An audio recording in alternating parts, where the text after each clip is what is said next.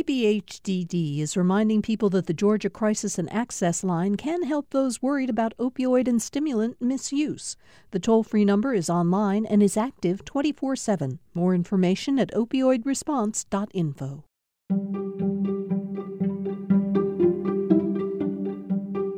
This is Georgia Today. I'm Steve Fennessy. This week, a story that strikes at the heart of Georgia high school football. It all starts with a secret recording of a man named Rush Probst, one of the most infamous coaches on the national high school football stage. Probst is, as of today anyway, head coach at Valdosta High School, home to the Wildcat football program. The Wildcats are a powerhouse, with 24 state championships and 900-plus wins.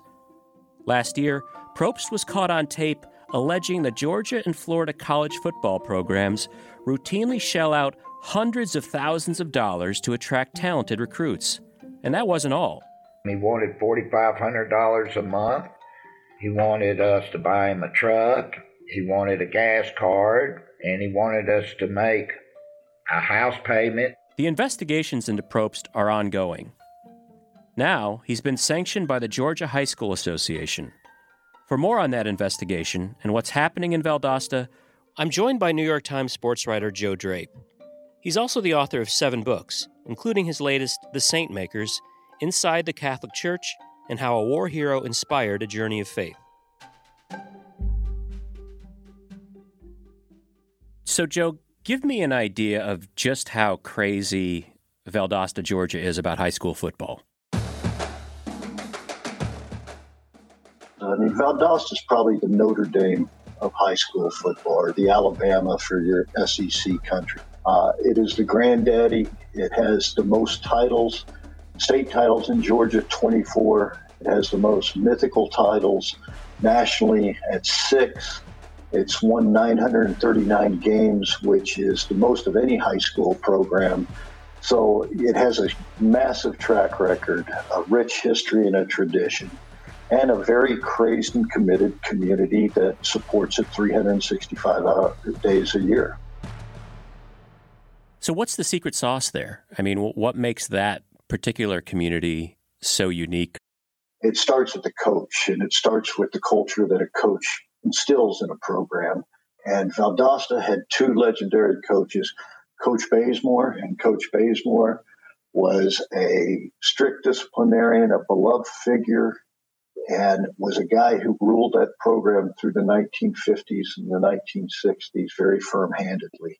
He retired eventually, and who followed Coach Bazemore was Nick Hyder, and he's basically considered the greatest coach in Georgia history. He was the only coach to win more than 300 games in less than 30 years. He was the first to win 200 games in 20 years, won 3 national championships at the highest level in Georgia, and was named Coach of the Year 7 years. And he died suddenly in 1996 of a heart attack. And he was so beloved, Steve, that they laid his body in state at 50-yard line at the field, which now carries his name. 7,000 people came through to pay their respects. He was dressed in the Wildcats black and gold. He had a football tucked under his arm. And, it was a very memorable day to this day in Valdosta city history. So those were the guys who laid the foundation. One of the things that we hear about when it comes to small-town football, especially in the South, is that this is a playing field, literally, that's colorblind, that transcends issues of race. Has that traditionally been the case in Valdosta as well? Well, Valdosta, like much of the South, was slow to integration, and it came with fits and starts. And eventually it got there, and teams did excel when it was fully integrated. At the same time, especially in more recent years, Lowndes County, which is the county high school, Valdosta's in Lowndes County, has grown into a suburban power, and they have built a very good program now. And in fact, in Valdosta right now, when I was down there, both black and white basically told me that football brings everybody together, at least for those weeks and months in the fall. Valdosta, if you look at the history of the city of Georgia, of the South of America, I mean, we're living through it with George Floyd and police and everything going on now. Race is a push and pull that has been with us a long time, and it very much influences the way choices and decisions get made. One of the central figures in this drama is a man named Nub Nelson. So who is Nub Nelson, and how did he get that name? Nub Nelson was born Michael Nelson, and he was born in Valdosta and was a tough little kid who went to the Valdosta high school football games with his parents, saw the buzz, saw the crowds. Sole goal in life was to play for the Wildcats. Except when he was 13, he's now 65, so this was late 60s. He was on horseback, and he skittered off the side of the road into a road and got hit by a pickup truck. And the pickup truck killed his horse, broke both his arms, fractured his back, went to the hospital. As part of recovery, it didn't go well. His arm got gangrenous, and they had to amputate below the elbow. Thus, he started naming himself Nub, calling himself Nub. I'm Nub Nelson, president of Valdosta High Touchdown Club. A powerful story Nub tells was being in the hospital after his arm got amputated below the elbow, and Coach Bazemore came to see him. And that even sealed his loyalty to the Wildcats from there. Valdosta had a touchdown club, which was a booster organization, and their job was mainly to raise money, to feed the kids, to make sure they had proper equipment, to fund road trips, to do whatever was needed to keep that football program going. And he became more involved in that, and by 2002, he was made a member of the board. He eventually became executive director, which was a paid position. What's extraordinary to me, and this is the first I had ever heard of it in a high school program, is Valdosta has families that aren't doing well, that are poverty-stricken. And prior coach had realized that had become a problem, that guys were losing weight throughout the course of the season. Between him and Nub, they decided to have a feeding program, so they have breakfast and dinner all year round for these players to make sure they get 3 squares. The lunch was already provided at school.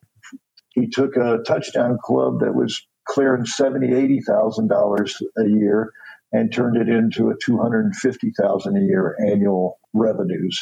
You know, it started with blind love for the program. That's how he rose to some sort of prominence or infamy, or however you want to put it, into the Valdosta Wildcat program. And you mentioned Coach Alan Rodemaker. When was he hired, and what was the significance of his hire in particular? Valdosta was a powerhouse 60s through the 90s. They fell off, and they fell off for several reasons. They went through several coaches, and for one reason or another, they did not find the guy, the next Bazemore Hyder, who could take them in for decades. And they just didn't have any continuity. They were unremarkable.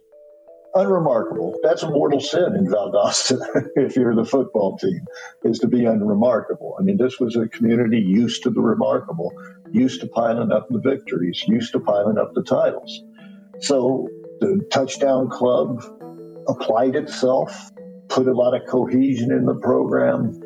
It got a lot more money in the program. They got a lot more commitment. People were excited again. Alan Rodemaker took it over in 2016. The newly hired head coach, Alan Rodemaker. So what's the pressure like for now a head coach of Valdosta High School? Well, I think everybody knows this is the toughest job around, and it's the biggest challenge I could have. And that first season, he won the state title, and it was the first title in 18 years. And, you know, everybody thought all was right with the world again. And what happened? Well, something out of his control happened, is what my reporting seems to indicate, is that the school board had turned over to a 5-4 African-American majority. And it was for that first time that had happened. The superintendent of that school district, a guy named William Todd Kaysen, who is African-American, when it was time to renew Rodemaker's contract, recommended that Rodemaker be rehired, but the board voted 5-4 against him. And that just took everybody aback. And so several weeks later, The community forces the board to reconsider their decision. Dr. Kaysen recommended that they rehire Rodemaker, and by the same vote, 5-4, he was not rehired. All right. And it stands 5-4. Good. Now, the board meeting, it started with about an hour of public comment. We heard from parents and other coaches saying that Rodemaker doesn't just build football players, he builds young men. We also heard a lot of people saying that they believe that this decision was about race, something Rodemaker's attorney agrees with. They have fired or not renewed a coach that the community overwhelmingly supports and loves. They have ripped apart a successful football program that is way bigger than just football games and Friday nights. So what that led into is a lawsuit by Rodemaker and his wife, and it surfaced a whole bunch of other narratives. Who knows what the real truth is, but it's out there somewhere. Up next, the state lowers the hammer on the Valdosta football program. And Nub Nelson is out of a job. This is Georgia Today. I'm Steve Fennessy.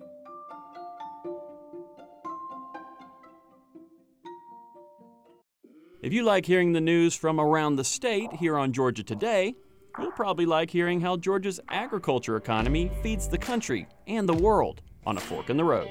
I'm David Zelski, and on the Fork in the Road podcast, we feature stories from Georgia's farmers, fishermen, merchants, artisans, chefs, and others who help provide Georgia-grown products to folks in the Peach State and beyond. Find it online at gpb.org/podcasts or download it on your favorite podcast platform.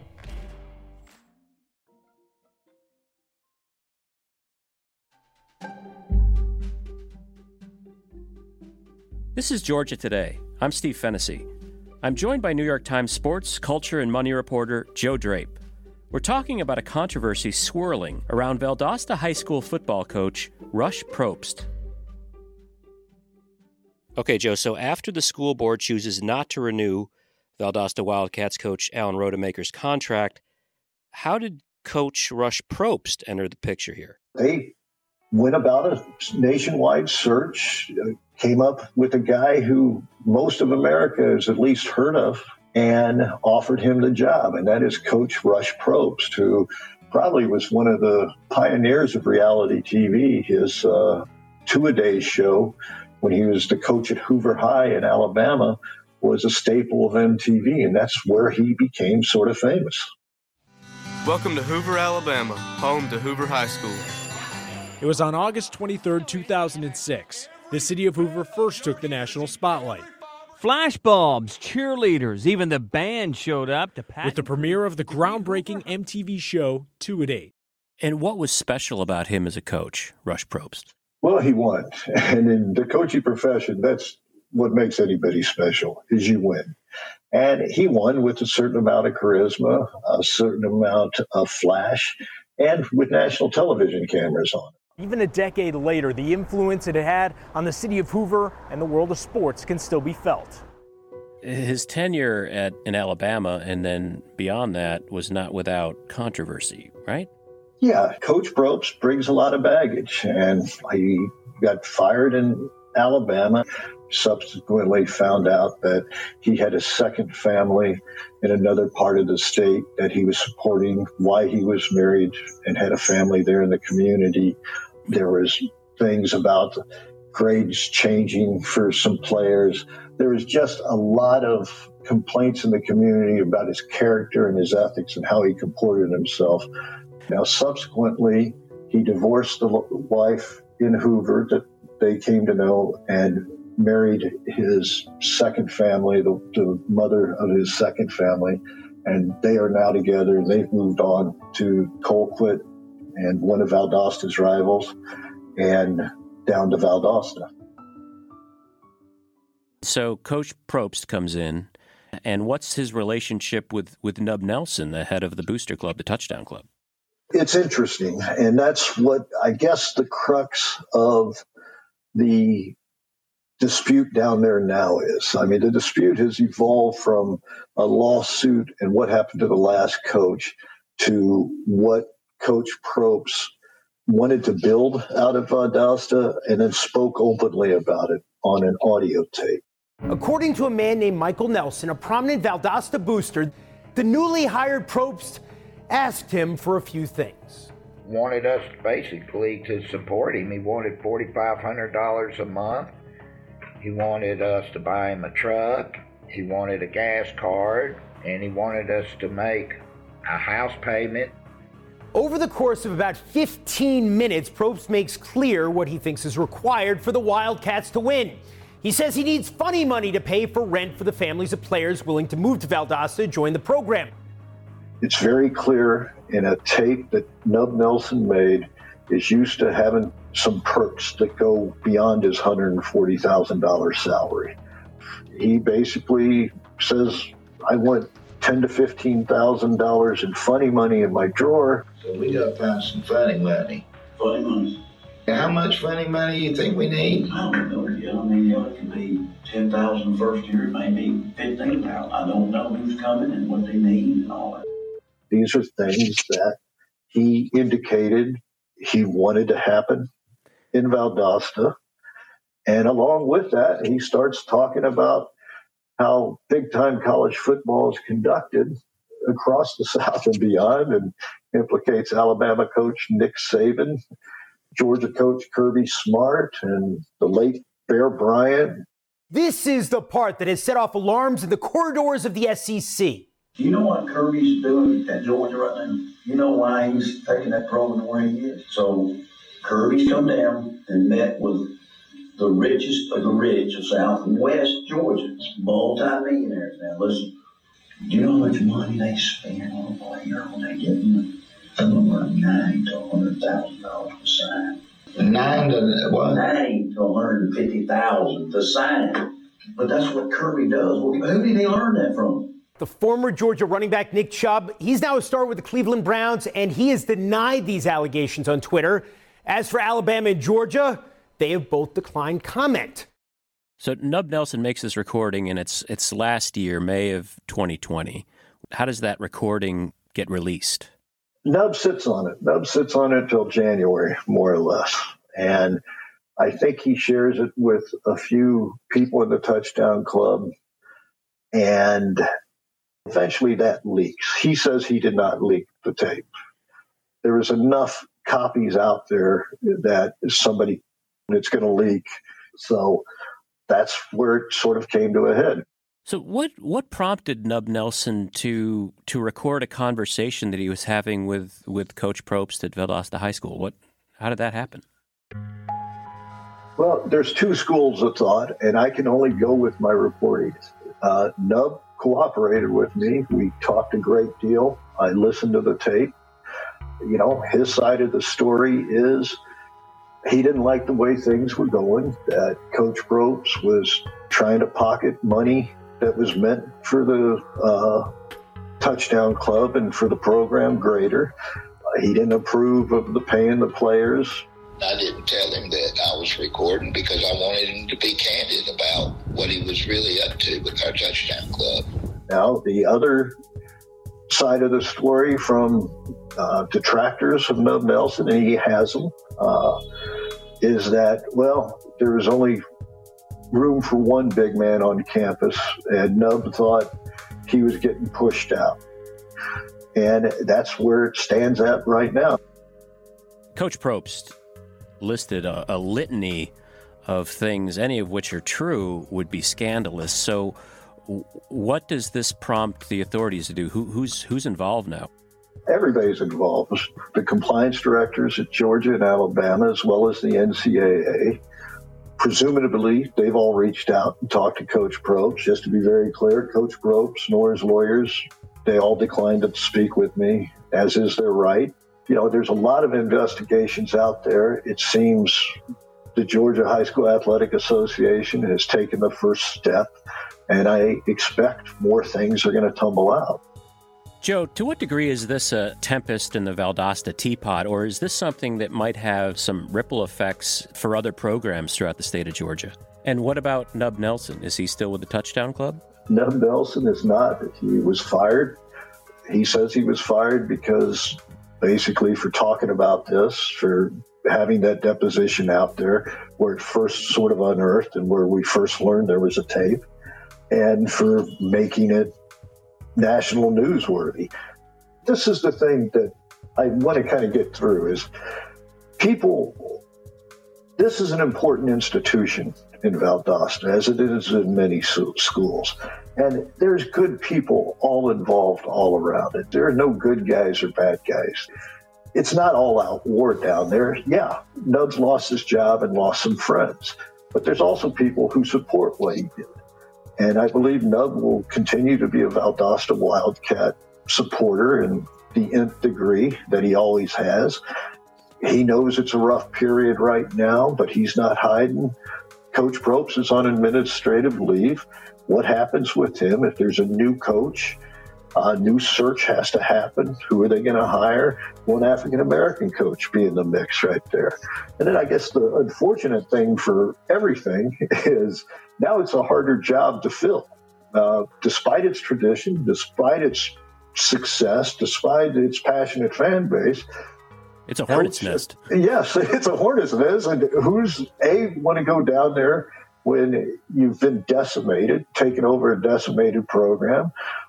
B, you may only be there for a year or two or three because that's their past performances. That's their past record. So, all this is going to go in play, but smart money says Valdosta will rebuild and win more championships.